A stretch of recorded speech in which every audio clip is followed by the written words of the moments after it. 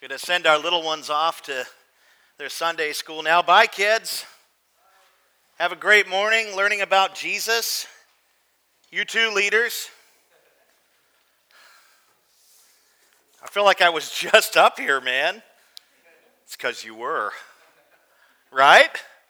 I should have just stood here the whole time. No. Spare us. All right. Good morning, good morning, good morning. Keep your Bibles at Matthew 28. Matthew 28, 16 through 20. You're going to take a look at that in a little bit.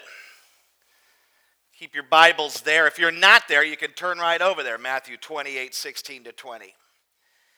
That will be a text we'll get to in a little bit. When we first began to gather as a church plant in February of 2012, I preached a series of core sermons, 3 sermons. We actually began with 3 sermons. The funny thing is, we weren't supposed to begin meeting as a church at that point. We were supposed to continue to pray and equip each other and build a core team all the way up into September. And 7 months before that, God said, no, I want you to start meeting as a church. We basically began meeting as a church instead of trying to figure out how to do church. And so we've been playing catch up ever since, in a sense. But I did preach 3 core sermons way back in the latter part of February of 2012. Each sermon was designed to sort of lay out the basics for church planting and the basics for this church. And the elders and I have talked about it several times in between then and now about maybe bringing back some of those sermons, maybe as a way to remind some of us who were there then about what this church is to be about and church planting and those things. And quite frankly, I think most people in this room were not with us at that point. It's amazing how people come and go, and it's just the way it is. But so this won't be a refresher course on this. You're probably not going to say to yourself, I remember when you preached those things. Colby will. But they are to serve as a reminder for the essential things that our church is about. And this morning we'll be focusing on why plant churches. Why the church is to plant churches. Why we are to plant churches.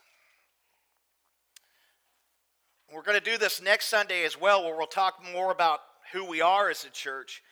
And then the week after that, we will begin that series, What We Believe. And so basically, just like the next 12 weeks altogether really have to do with just the core essence of who we are. Why planting churches, who we are as a church, and what we believe, if you will. And so I'm pretty excited about all of it. And I think it's a good thing to kind of go back and revisit kind of where you started. So often in the journey of life and faith, we kind of forget the first things. Was it the church of Ephesus that was warned about that in Revelation? You forgot your first love? Me? It's amazing that a church could forget its first love being Jesus. Ha! Yeah, it happens. And so we want to be reminded of what we're to be about. Now, I remember this so clearly before we actually started meeting, before I had, God had brought a handful of guys who would be groomed to be elders over time. They would be the first families of this church. Before I even got to that point, shortly after I started talking to my wife about planting a church, and she was like, are you stupid? Are you crazy? Are you out of your mind? And I was like, yes, I'm a fool for Jesus. You need to be one too. But, after she kind of became persuaded through much prayer and all that, and God worked out kind of the details of what that would look like that for her. I love how practical my wife is and how wives are.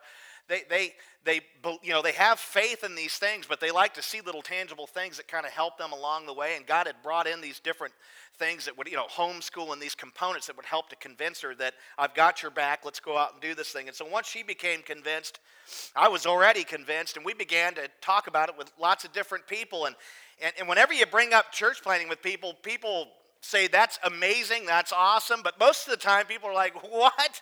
They begin to ask questions, and they have certain thoughts and concerns. And I remember one guy actually had told me, a long time ago, he said, but what if it doesn't work out? Then you'll be unemployed. And I said, I'm planting a church. I'm going to be unemployed as I do it. There's not much to lose. I had to go get a job. I had to leave behind my pastor's salary and go into the secular workforce, and so, but anyways, I've got a couple of questions that people asked then, and they asked these questions. Hey, we're thinking about planting a church. We're praying about planting a church. And here's one sort of question or objection in a way, and something that I heard. The first one would be, don't we already have enough churches in our community? I mean, every time I drive down the street, there's a church on a corner. And so don't we already have enough churches? This is a question. It's a legitimate question, I think. Secondly, they would say, will planting new churches sort of cannibalize the existing churches? Basically, you plant a new church, are you just going to pretty much take believers from other churches and put them in your church? That's a great concern. That was something that people asked. Thirdly, aren't we, as Christians, as pre-existing churches, aren't we obligated to help existing churches before planting new churches? There's plenty of churches out there already, Phil. It's not a bad thing that you want to do, but there's a lot of churches that maybe could use your help or support, or maybe you should just go to work for another church and do it that way instead of planting new churches. There's plenty of churches out there that are hurting. There's plenty of churches out there that need more believers and faithful people and these sorts of things. And so those were three things. And those statements, those questions, those concerns really appear to be sort of common sense based to many people. It's just kind of common sense. But they rest upon several wrong assumptions. And I don't mean to say this in a condemning way at all. I mean, those are the first things that came to my mind when I started talking about planting a church. And I thought about these very same things. And they are concerns, but they're based on some false assumptions. They're based on several wrong assumptions. The error of this thinking will become clear as we ask, why is church planting so crucially important? You see, the answer to those questions, we have to talk about why we would plant churches, and we have to look at the Scripture, and it begins to kind of answer those common sense questions. I love this quote by Tim Keller. He's a pastor in New York, a Presbyterian pastor in New York. He said, the vigorous, continual planting of new congregations is the single most crucial strategy for, number one, the numerical growth of the body of Christ in any city. Number two, the continual corporate renewal and revival of the existing churches in a city. He says nothing else, not crusades, outreach programs, parachurch ministries, growing megachurches, congregational consulting, nor church renewal processes will have the consistent impact of dynamic, extensive church planting.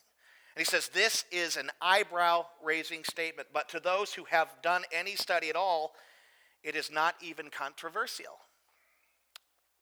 Now, I think that's a fantastic statement, and he's an intellect, so it's kind of hard to grasp, but what he's basically saying is the best thing for reaching people is planting churches, and the best thing to revive pre-existing churches is planting churches. It's kind of silly on that one, right? You already have churches that exist.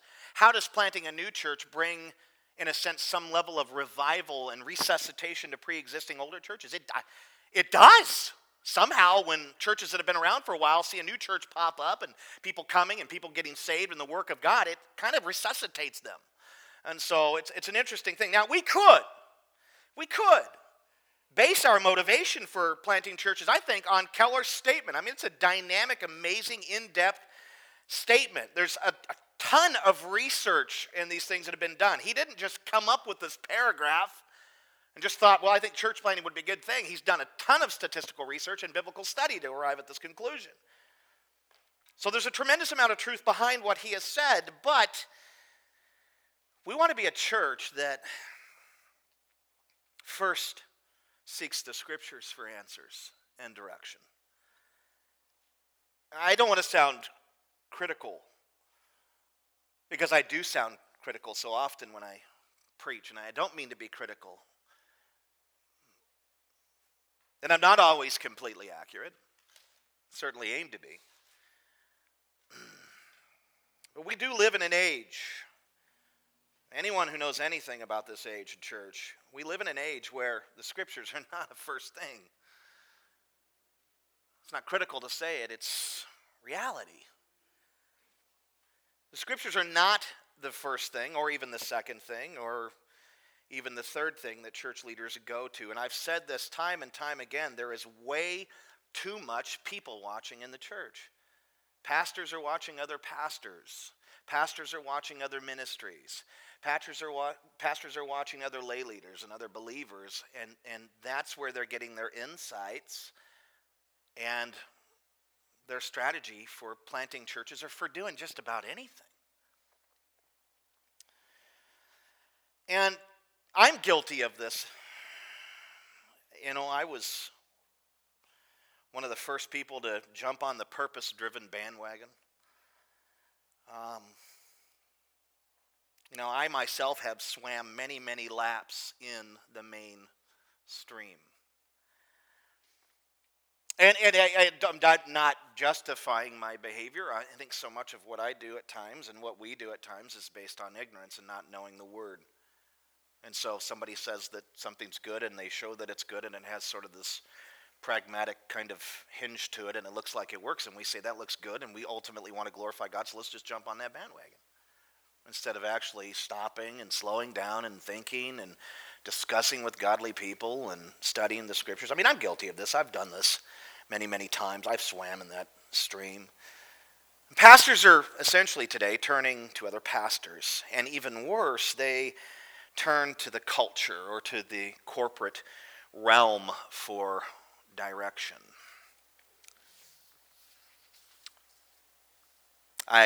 An example of this I mentioned a couple of weeks ago. I just read a lot of stuff. Anybody else a big internet reader? You read a lot of blogs and stuff like that. I like to read books. I like to read the Bible, heaven forbid. But, I read a lot of blogs and stuff. And I just stumbled across this blog. I read blogs on the Patheos website occasionally. It's not the best website, but I do read stuff there. And I stumbled across a perfect example of what I'm talking about here, and it was a blogger who wrote, you got to read this, and he wrote 6 things the church can learn from Jimmy Fallon. I don't know about you, but I watch Jimmy Fallon once in a while. He's pretty hilarious. I don't watch him to glean insights on how to lead the church. I don't say, Jimmy, teach me how to plant a church.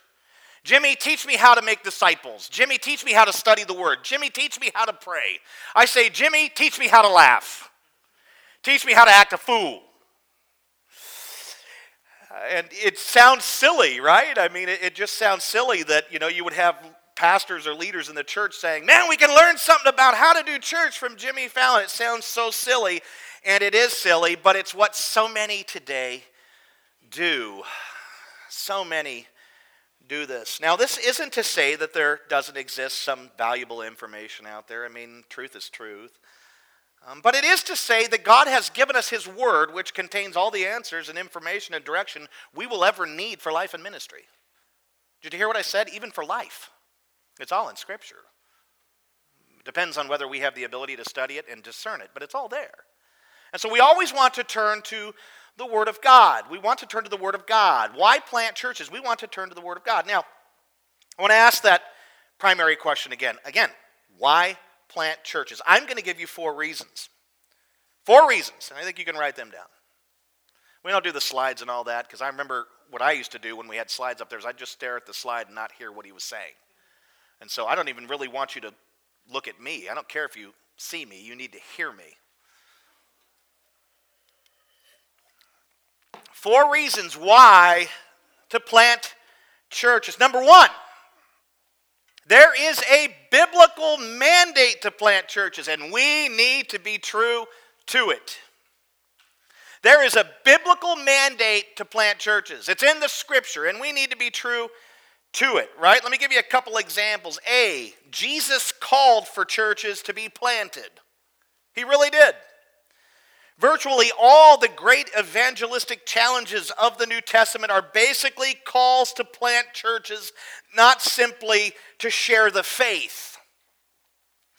The Great Commission, Matthew 28, 18 through 20, is not just a call to make disciples, but to baptize, right? Baptizing them in the name of the Father, Son, Holy Ghost, teaching them to obey all that Christ commanded. In Acts and elsewhere, it is clear that baptism means incorporation into a worshiping community with accountability and boundaries. And that is seen so plainly in Acts 2:41 to 47.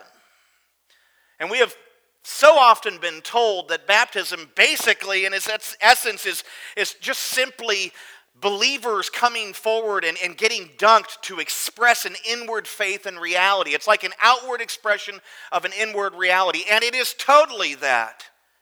But where we fall short in our understanding that it is also, it symbolizes inclusion into the family of Christ, into the fellowship of the church, into being the bride of Christ, if you will. So it's not just the sort of thing that's an expression of faith, it's also an expression of belonging. Belonging to what? A local church and the church universal. The only way to truly ensure that you are increasing the number of Christians in a town is to increase the number of... Oh, wait a minute, I'm supposed to ask that as a question. Oh, never mind. I lost my place. What happens when you ad-lib when you preach? Well, I'll start right here. Okay. The only way to be truly sure you are increasing the number of Christians in a town is to increase the number of churches. Why? Much traditional evangelism aims to get a decision for Christ. Experience, however, shows us that many of these decisions disappear and never result in changed lives. How many of you have seen this? How many of you have experienced this with people that you know? Man, I tell you what, I used to be one of those guys, when I first got saved, I was inviting everyone I knew to church. Everyone I worked in the secular work field, everyone at work and all these things. I was crazy about this stuff. I'd bring them. And my whole hope, every time I brought them on a Saturday night to Big Valley, was that somehow Rick would invite people to pray a prayer and that person would do it and they'd be saved. And woohoo, we'll celebrate and we got another Christian in the whole thing. And that even happened a handful of times with people that I knew. And not long after, they were right back to doing what they were doing. There was no change. Why does this phenomenon exist? Well, because many decisions are not really conversions, but often only the beginning of a journey of seeking God, maybe. We could look at it like that. Now, other decisions, I think, for Christ are very definitely the moment of a new birth, but this differs from person to person. Only a person who is being evangelized in the context of an ongoing worshiping and shepherding community can be sure of finally coming home into vital saving faith. This is why a leading church planting expert like C. Peter Wagner can say planting new churches is the most effective evangelistic methodology known under heaven.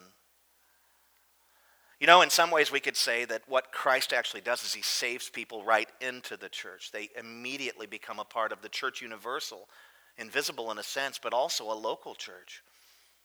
Does it make any sense? Would it make any sense for Christ to save people and to leave them outside of the church and they just go back to doing what they would be doing?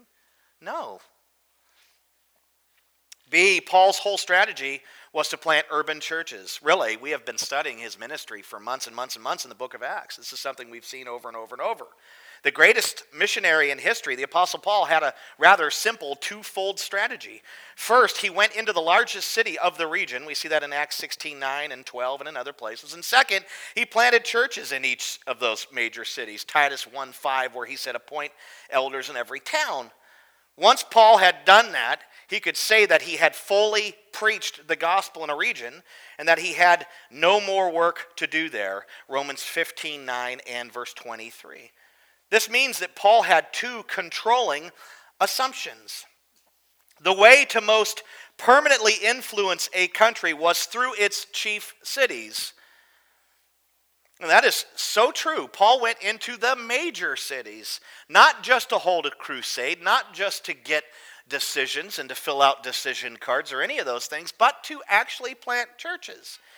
As well as the way to most permanently influence a city was to plant churches in it, as I said. This is what he did.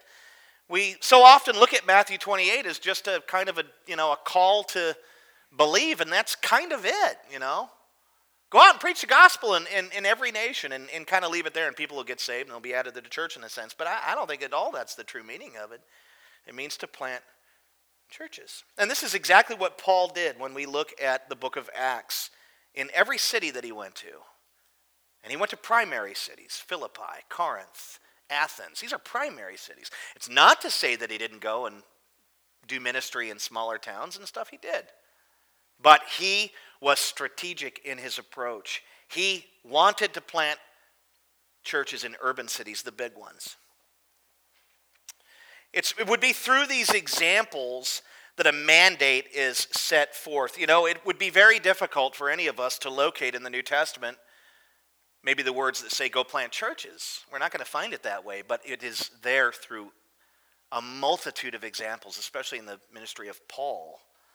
We have a biblical mandate that is set forth in biblical patterns for how Paul planted churches and these things. And with the Lord's words alone in Matthew 28, go therefore and make disciples, baptizing them in the Father, Son, Holy Spirit.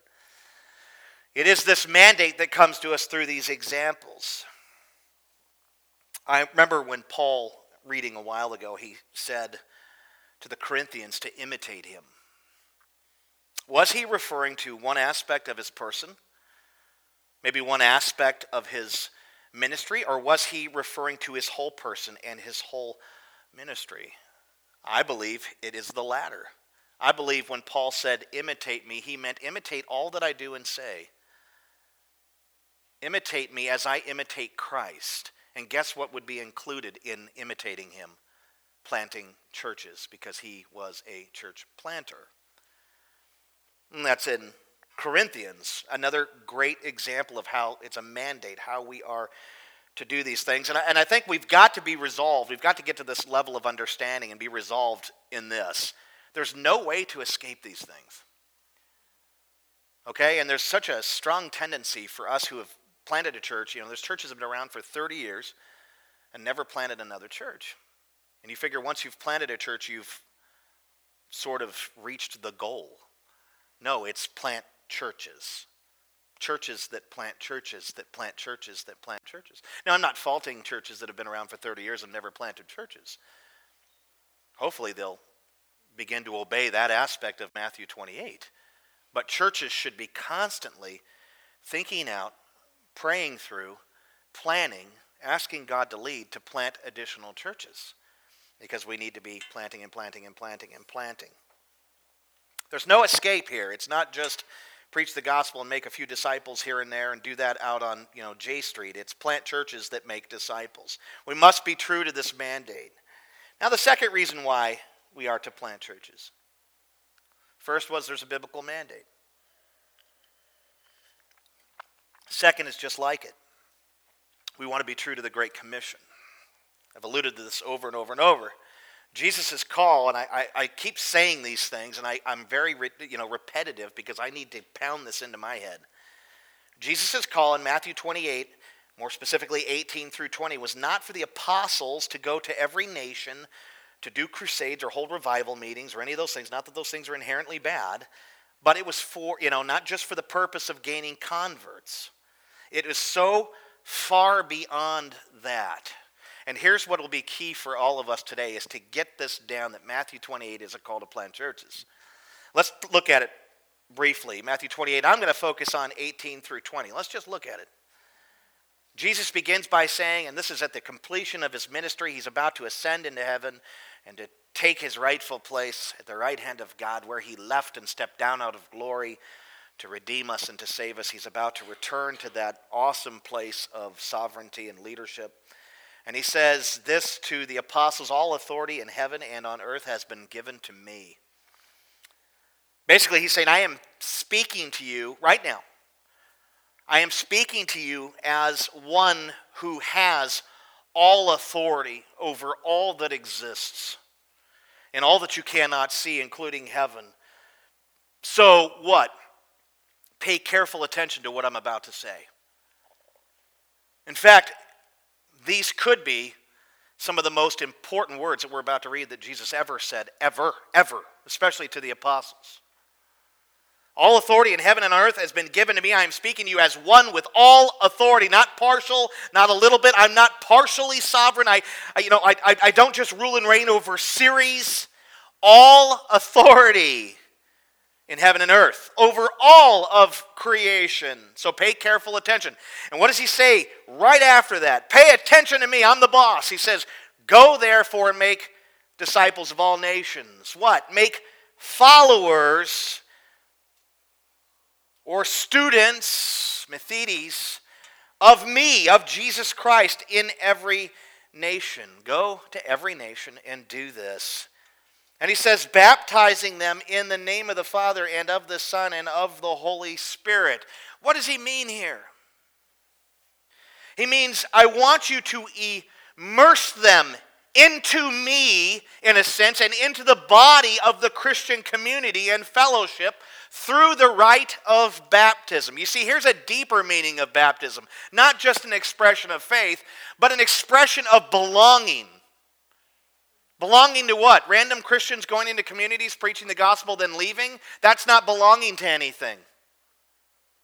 Belonging in what Paul did, planting local churches. Immerse them into me and into the body of the Christian community and fellowship through the rite of baptism. Baptism is not merely an outward sign of faith. It is also a rite of passage into the fellowship of the church. That is the deeper meaning of Acts 2:41 through 47. And I've always wondered at how a person give their life to Jesus in 1979, but in 2014 they finally got baptized. So in a way, first of all, you waited that long to express your faith, in a sense, in a very profound and important biblical sense, the most important, I would say, maybe next to living, I don't know. But that you also waited to be immersed into the community? It's a bewildering thought. You see, this is the meaning of baptism, and so you waited that long to really join the fellowship. You were a part of the fellowship the whole time, but you didn't belong in a baptism sense. How tragic. And then he says in 20, teaching them to observe all that I commanded you. Now you just think about that right now. How can you do that without churches? You certainly can't do it with one preacher talking to you every week. You need the whole body using and expressing all of its time and talent or whatever in building you up and building each other up. The only way that we're going to learn to obey all that Christ commanded is in the context of a local church. Now, that is not to say that you cannot learn to obey Christ in your personal devotions and reading Scripture and prayer, right? I mean, that would be lunacy to say that. We do that. But it is in the context of a local church, in the body, where all the members use their parts of the body and they use their talent to shape and form one another. Now, that's not to say that can't happen in a community group, because it can, and in all these other contexts. But for the most part, a community group is just a little extension of a local church. Or maybe it is a local church in its birthing stage. But for the most part, you got to have churches. You can't. I could not, without this local body, without RHC, I could not train my kids in the way of godliness to the level that they need it. They need you. They need Aaron. They need Tracy. They need Cameron. They need to be influenced by a lot of gifted people. In a sense, it's true, and I don't believe it is. Raising a child is a community effort. Parents need to raise their children. But in the church, it's true. Teaching people to obey all that Christ commanded, helping them to become more godly and more holy as they walk in faith, is a communal effort in the church. All of us working together to help shape one another. You cannot make disciples that obey all without local churches. You can't. It's an impossibility. You must have them. And not just any church, right? See, we tend to think that, I think Jesus is in the mix, so everything's cool. Really? Just because they say Jesus once in a while, or maybe they got a cross on their campus, doesn't necessarily mean that they really believe the whole gospel. We got to be careful of that. It can't be just any church. We just need to plant churches for the sake of planting churches. No, no, no, no, no, no, no, no. We need to plant churches that are biblically immersed. We need to plant churches that are doctrinally sound.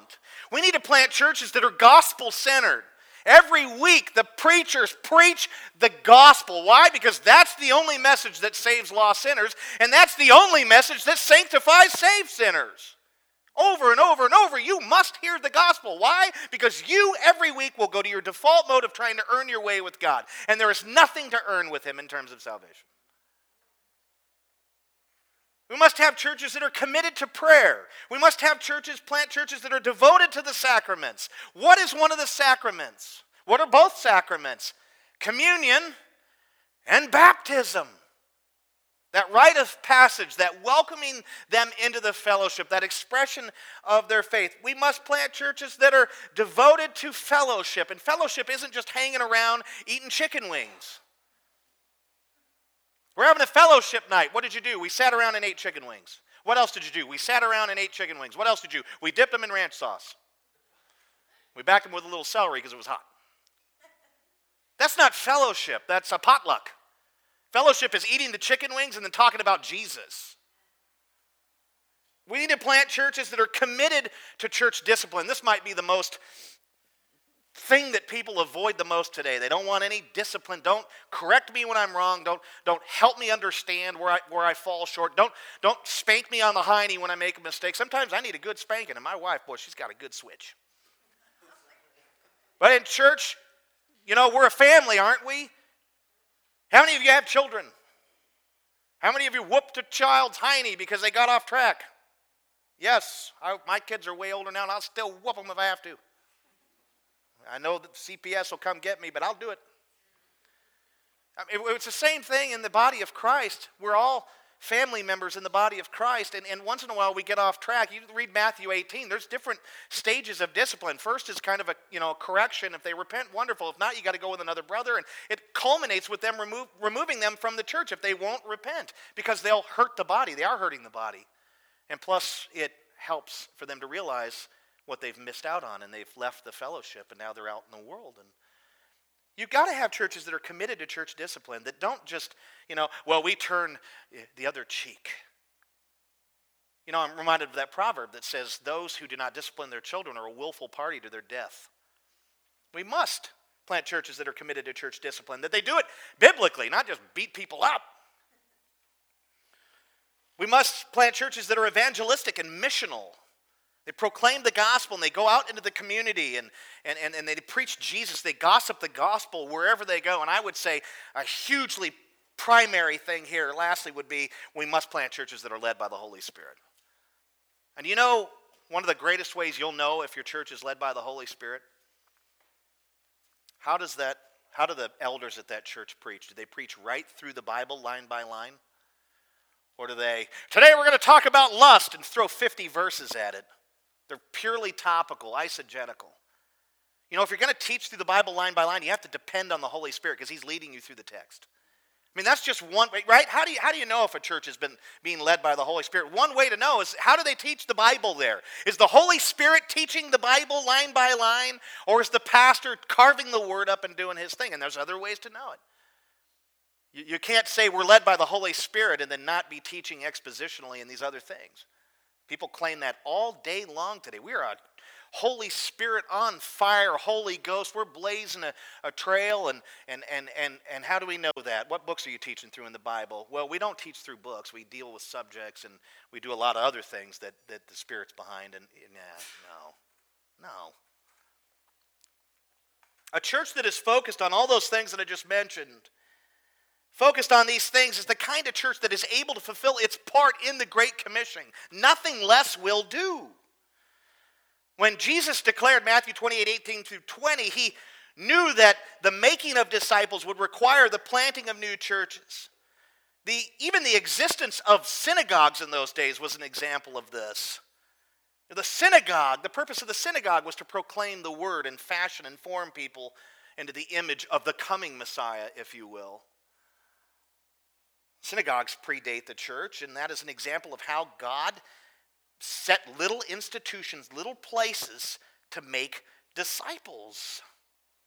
Now, the apostles were keenly aware of what Jesus meant as well. They knew what he meant. They knew it was a mandate. They knew it was a command to plant churches. Now, proof of their understanding is seen in how they planted the church at Jerusalem and all the other churches like Paul in Macedonia, Achaia, Galatia, and beyond. Matthew 28, 18 through 20 should be understood as a call to plant churches that make disciples who are baptized and trained to obey all that Christ commanded. Being true to the Great Commission means being involved in church planting and disciple making. Now, the third reason why to plant churches. New churches best reach new generations, new residents, and new people groups. I'm going to Keller for this. I'm going to be quoting him. He wrote these 3 points on this. Great paper he wrote on church planting. 3 ways new churches best reach new generations, new residents, and new people groups. A, new generations. Younger adults have always been disproportionately found in newer congregations. Long-established congregations develop traditions such as time of worship, length of service, emotional responsiveness, sermon topics, leadership style, emotional atmosphere, and thousands of other tiny customs and mores, which reflect the sensibilities of longtime leaders from the older generations who have the influence and money to control church life. This, quite frankly, according to Keller and his research, does not reach younger, newer generations. Younger generations, millennials, are not interested. I think they're growing more interested in this, but for the most part, they're not interested in coming in and doing something that 75-year-olds set up 74 years earlier and are doing. Now, I'm not saying that what those 75-year-olds are doing is wrong. They could be liturgical and biblical, and maybe there's just a distaste for those things, and I do believe that exists. But for the most part, when you do church and you get things locked into a certain way of doing it, it kind of shuts out newer, younger generations. And you have to be very careful with that. B, new residents. New residents are almost always reached better by new congregations. In older congregations, it may require tenure of 10 years before you are allowed into places of leadership and influence. But in a new church, new residents tend to have equal power with longtime area residents. I think what he means there is that, new churches, there's new opportunity for new residents, new people that would be coming into the church. Sometimes, when you've been around for a while, you get things down and you got your handful of core people that do everything, and there's no opportunity for new residents or new people. And then C, new people groups. New socio-cultural groups in a community are always reached better by new congregations. For example, if new white-collar commuters move into an area where the older residents were farmers, it is likely that a new church will be more receptive to the myriad of needs of the new residents, while the older churches will continue to be oriented to the original social group. And new racial groups in a community are best reached by a new church that is intentionally multi-ethnic from the start. For example, if an all-Anglo neighborhood becomes 33% Hispanic, a new, deliberately biracial church will be far more likely to create cultural space for newcomers than will an older church in town. Finally, he says, brand new immigrant groups nearly always can only be reached by churches ministering in their own language. If we wait until a new group is assimilated into American culture, if we wait for them to assimilate into our culture, speaking the language and these things, that's going to take years and years and years without reaching them with the gospel. And he summarizes, he says, new congregations empower new people, and they do it much more quickly and readily than older churches. Thus, they always have and always will reach them with greater facility than long-established bodies. This means, of course, that church planting is not only for frontier regions or pagan countries that we are trying to see become Christian. Typically we think of planting churches and missions as going overseas. He's saying, no, we need to do it right here because we have emerging generations, emerging residents, and emerging people groups, new ones. I think those are some pretty good reasons why new churches and church plants reach new generations, residents, and social groups, or new people groups. I think that we've got to address that issue here. We have a community that is ever increasing with Hispanics, and there is a language barrier here. And the only churches that, most of the churches that they have to attend are churches that none of us would actually go to, because so many of them teach false doctrine. And so what are we doing about our Hispanic neighbors? You see, if we plant churches that are multi-ethnic, then we have a great chance of reaching them with the gospel. But if we don't even think about it or consider it, what's going on with these people? Fourth reason why plant churches, and maybe this one will really strike your heart chords, because this is the one that demolished me.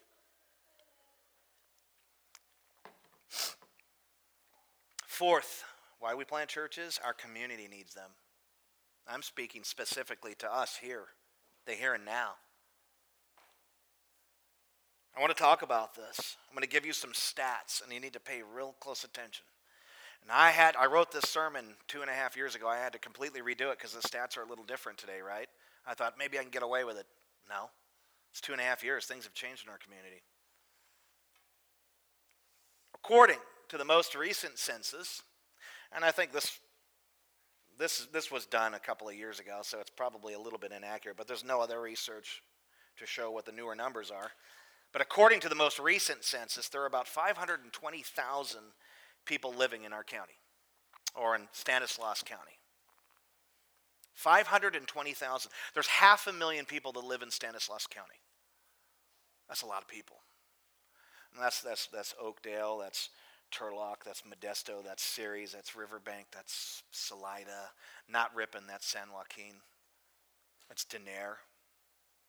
I mean, it's a pretty good sized county. 520, 500,000 people. According to the ARDA, that would be the Association of Religious Data Archives, there are 76,000 registered Protestants in this county. Okay, a Protestant would be the opposite of a Catholic.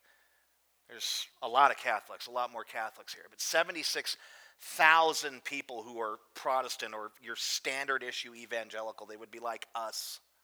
76,000 registered Protestants out of 500,000 people.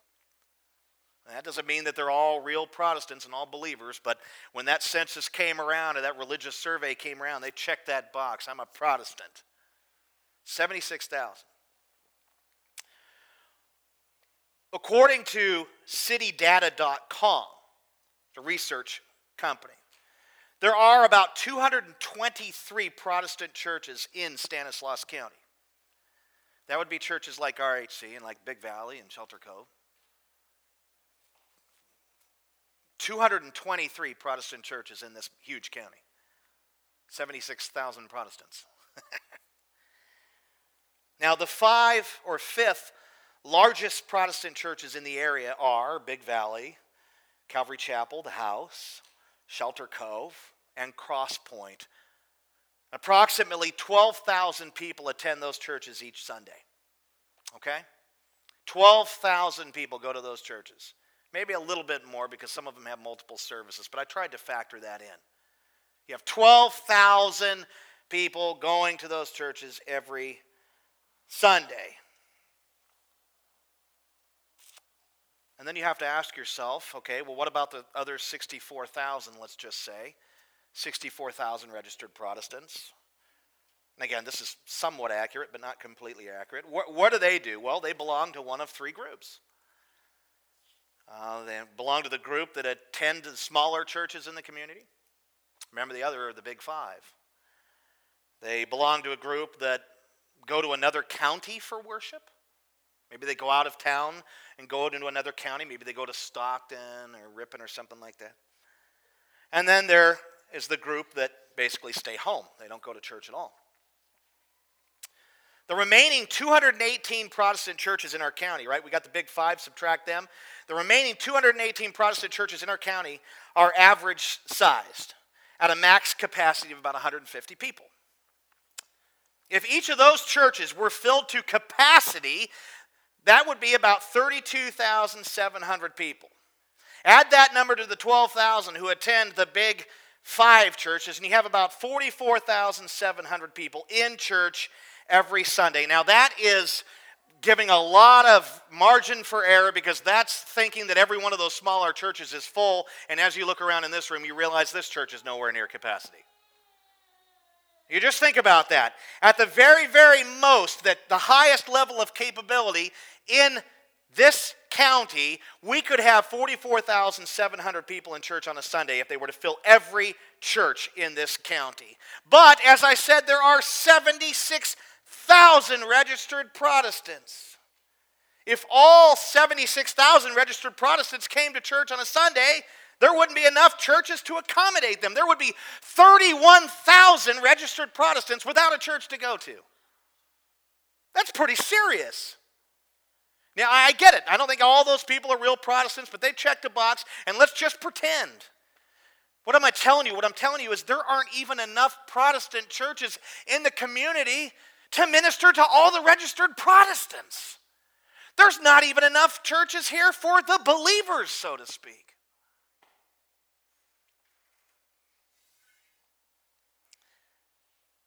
If we desire to plant enough churches to accommodate all the remaining registered Protestants who basically have no place to gather because there's not enough churches, all 31,000 of them, we would have to build 3 more Big Valleys, 3 more Calvary Chapels, 3 more The Houses, 3 more Shelter Coves, and 3 more Cross Points, or 206 RHCs. I wasn't that good at math when I was in high school, but for some reason I've gotten better at it. 206 of these just to get the registered Protestants into a church? Yeah.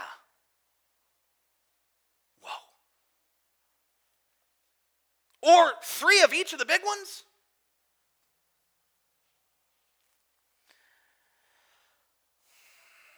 Just to accommodate the registered Protestants. I haven't even referred to the lost yet. You know, the other 325,000 who claim no religion, and the other 115,000 who claim some form of false religion. And just think about this. Do any of us actually believe that 223 Protestant churches in this county would be sufficient to effectively reach almost 500,000 people? The remaining 444,000 people, do we really believe that 223 churches is enough churches to do the job? Are you crazy? I mean, just based on stats alone, we need churches so bad. Oh. Now, I know you could probably cut that number of registered Protestants in half. I don't know. That's what's registered. That doesn't necessarily mean they're all believers and that they all want to go to church. But I'm basing it on the raw data that we have. The reality is we don't have enough churches for all the Protestants. We don't have enough churches to reach the other 444,000 people, especially those who are mixed and mingled up into false religion.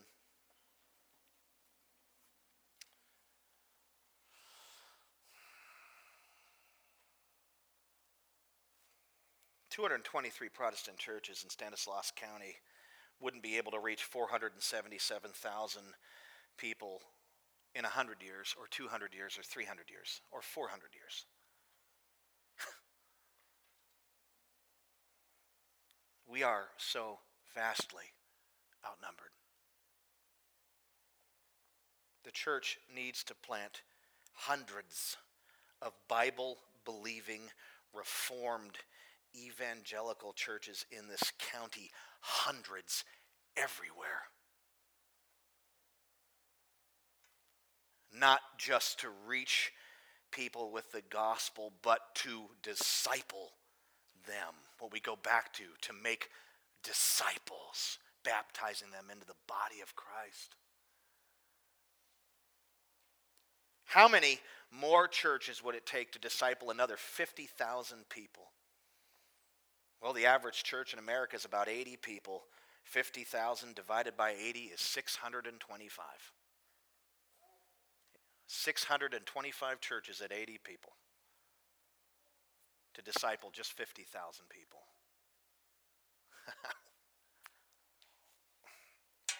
Do I think that RHC needs to plant 625 churches? I don't know. Good night. Why not?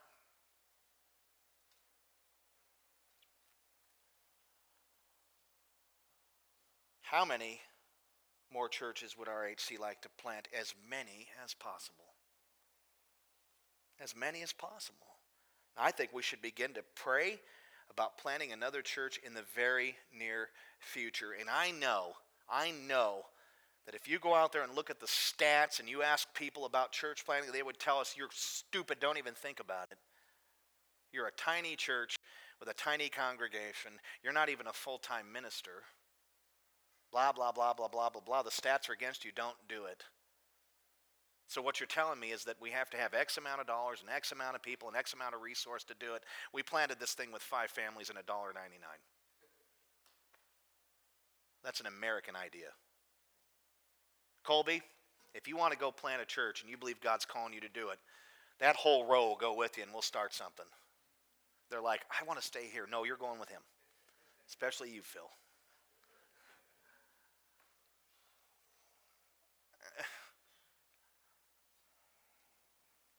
We get so bogged down in what it should look like and be like and all that. And what I just see is people just planting churches. I just see the Apostle Paul going all over the place and planting churches. Didn't look like he had much of a plan. Didn't look like he had much of a, bank account for that. Didn't look like it just looked like it didn't even look like he had food with him. The man just went to city to city to city and planted churches. We need to get out of that mindset that we've got to have all this and that in place, and we've got to get our branding down. Are you kidding me? People are dying and going to hell. That's reality. If you're okay with that, maybe you shouldn't be a part of this church.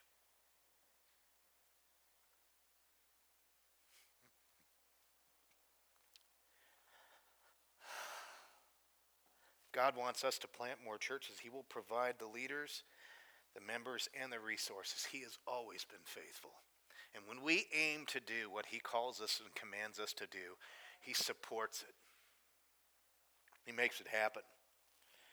Now, I'd like to wrap up this message with just a few more stats.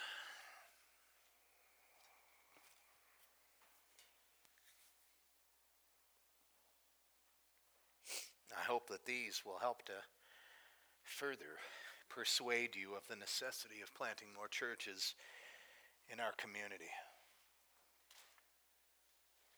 In 2007, Modesto was ranked the worst city in the U.S. to live in.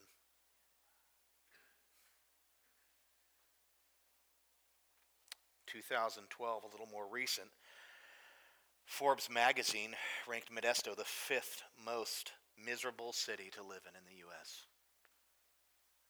based on foreclosures and all these other stats. Modesto can't make up its mind. It's either number 1 or number 2 in auto theft in the U.S. We're always fighting for the title with Fresno. Most of the time we prevail, and the crazy thing is Fresno is a city of 500,000, I think. It's almost 3 times the size of Modesto, and yet we beat them on these things. Modesto is known as the meth capital of California. That's its title, Meth-desto. Mexican cartels use Modesto for narcotic and marijuana distribution. Were you aware of that? That we have Mexican cartels operating here? Sinaloa cartel. I don't know which cartel it is, but they're here. Modesto is a major hub for meth distribution. I see the faces of meth every day. I work down at the south end of McHenry. In my almost 45 years of living and being an ex-drug user and stuff like that, I can't think of a drug that devastates people more than meth. It absolutely destroys them. It destroys their soul.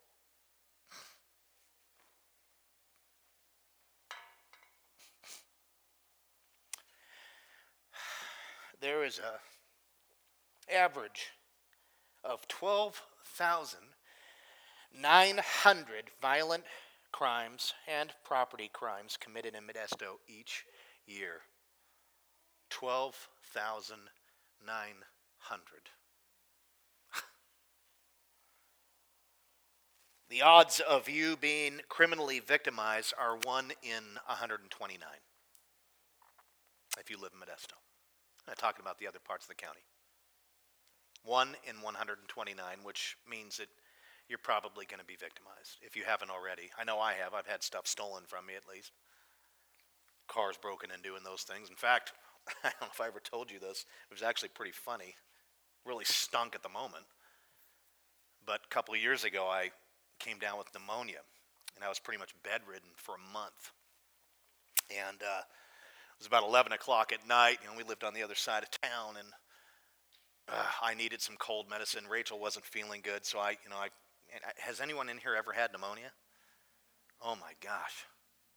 As soon as you get up, you're like, it just saps your strength. And so 11 o'clock at night, I drove down to CVS to get some more, just stuff to try to keep some of those symptoms down so I could try to sleep. And my main thing with pneumonia is I just kept getting 105-degree fevers every day. It was like just a matter of balancing that. So I go into CVS, and I looked like the swamp creature. And I got pajamas on, so I should have been at Walmart. But anyways, so, that was terrible, but it's true. So I walked in, and I felt like I was going to die, and I got my cold medicine. I came out, and my stinking car was gone. And I was like, thanks. Really? The first thing I thought of, you stole a 1989 Saturn? Are you stupid? I wanted to get his number and say, you're going to have to put oil in it every 20 miles. You know what I mean? But here I am, where's my car? I'm not an animal, No car. I call the police. They come an hour later. It was a disaster. And I got the car back like a week later. The only thing they took out of the car was the Slim Jim I had in there,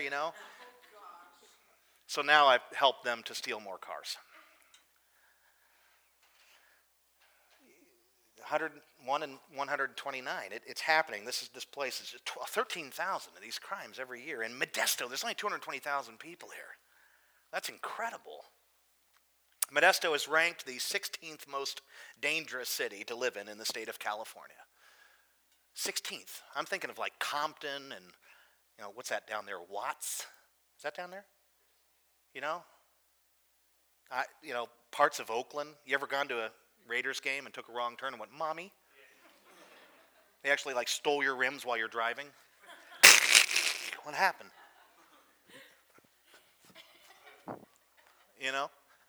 That's what I think of when I think of the worst cities, but actually Modesto ranks up there with them. Wow. How about homelessness here? Has anyone noticed the amount of transients on the streets? Oh my gosh. I've never seen anything like this. I've been to San Francisco several times, and there's an estimated 12,000 homeless people in San Francisco. I think we probably got 11,000 here. Even in my own neighborhood, I live on College right by Davis. I hear those carts rolling by. They dig through my trash and explode stuff all over the place.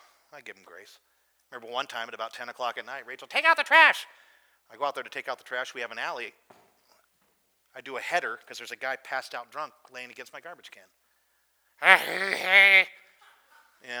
Oh, yeah.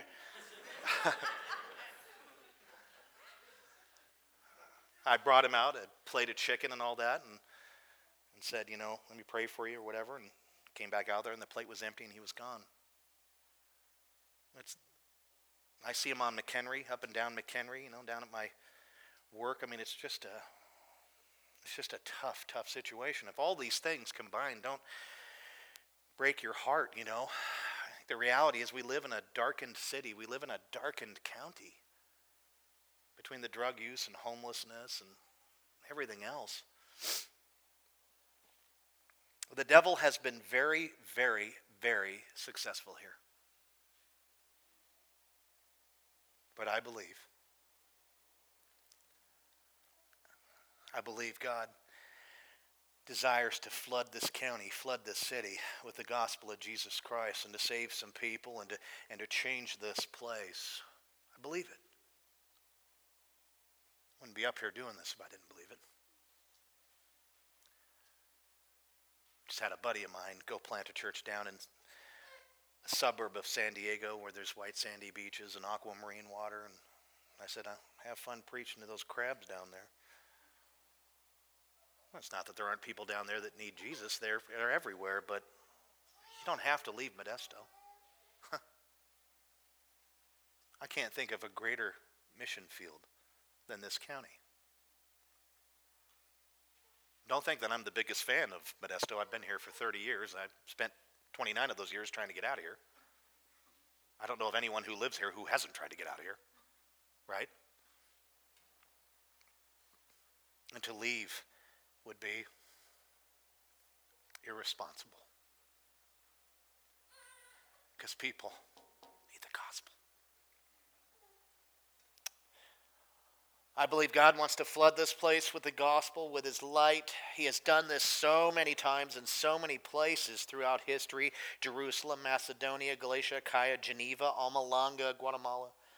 Why not here? Why not Modesto? Why not Ceres? Why not Keys? Why not Turlock? Why not Denair? Why not Salida? Why not Riverbank? Why not Oakdale? And why not in neighboring counties like San Joaquin and in towns like Ripon and Escalon?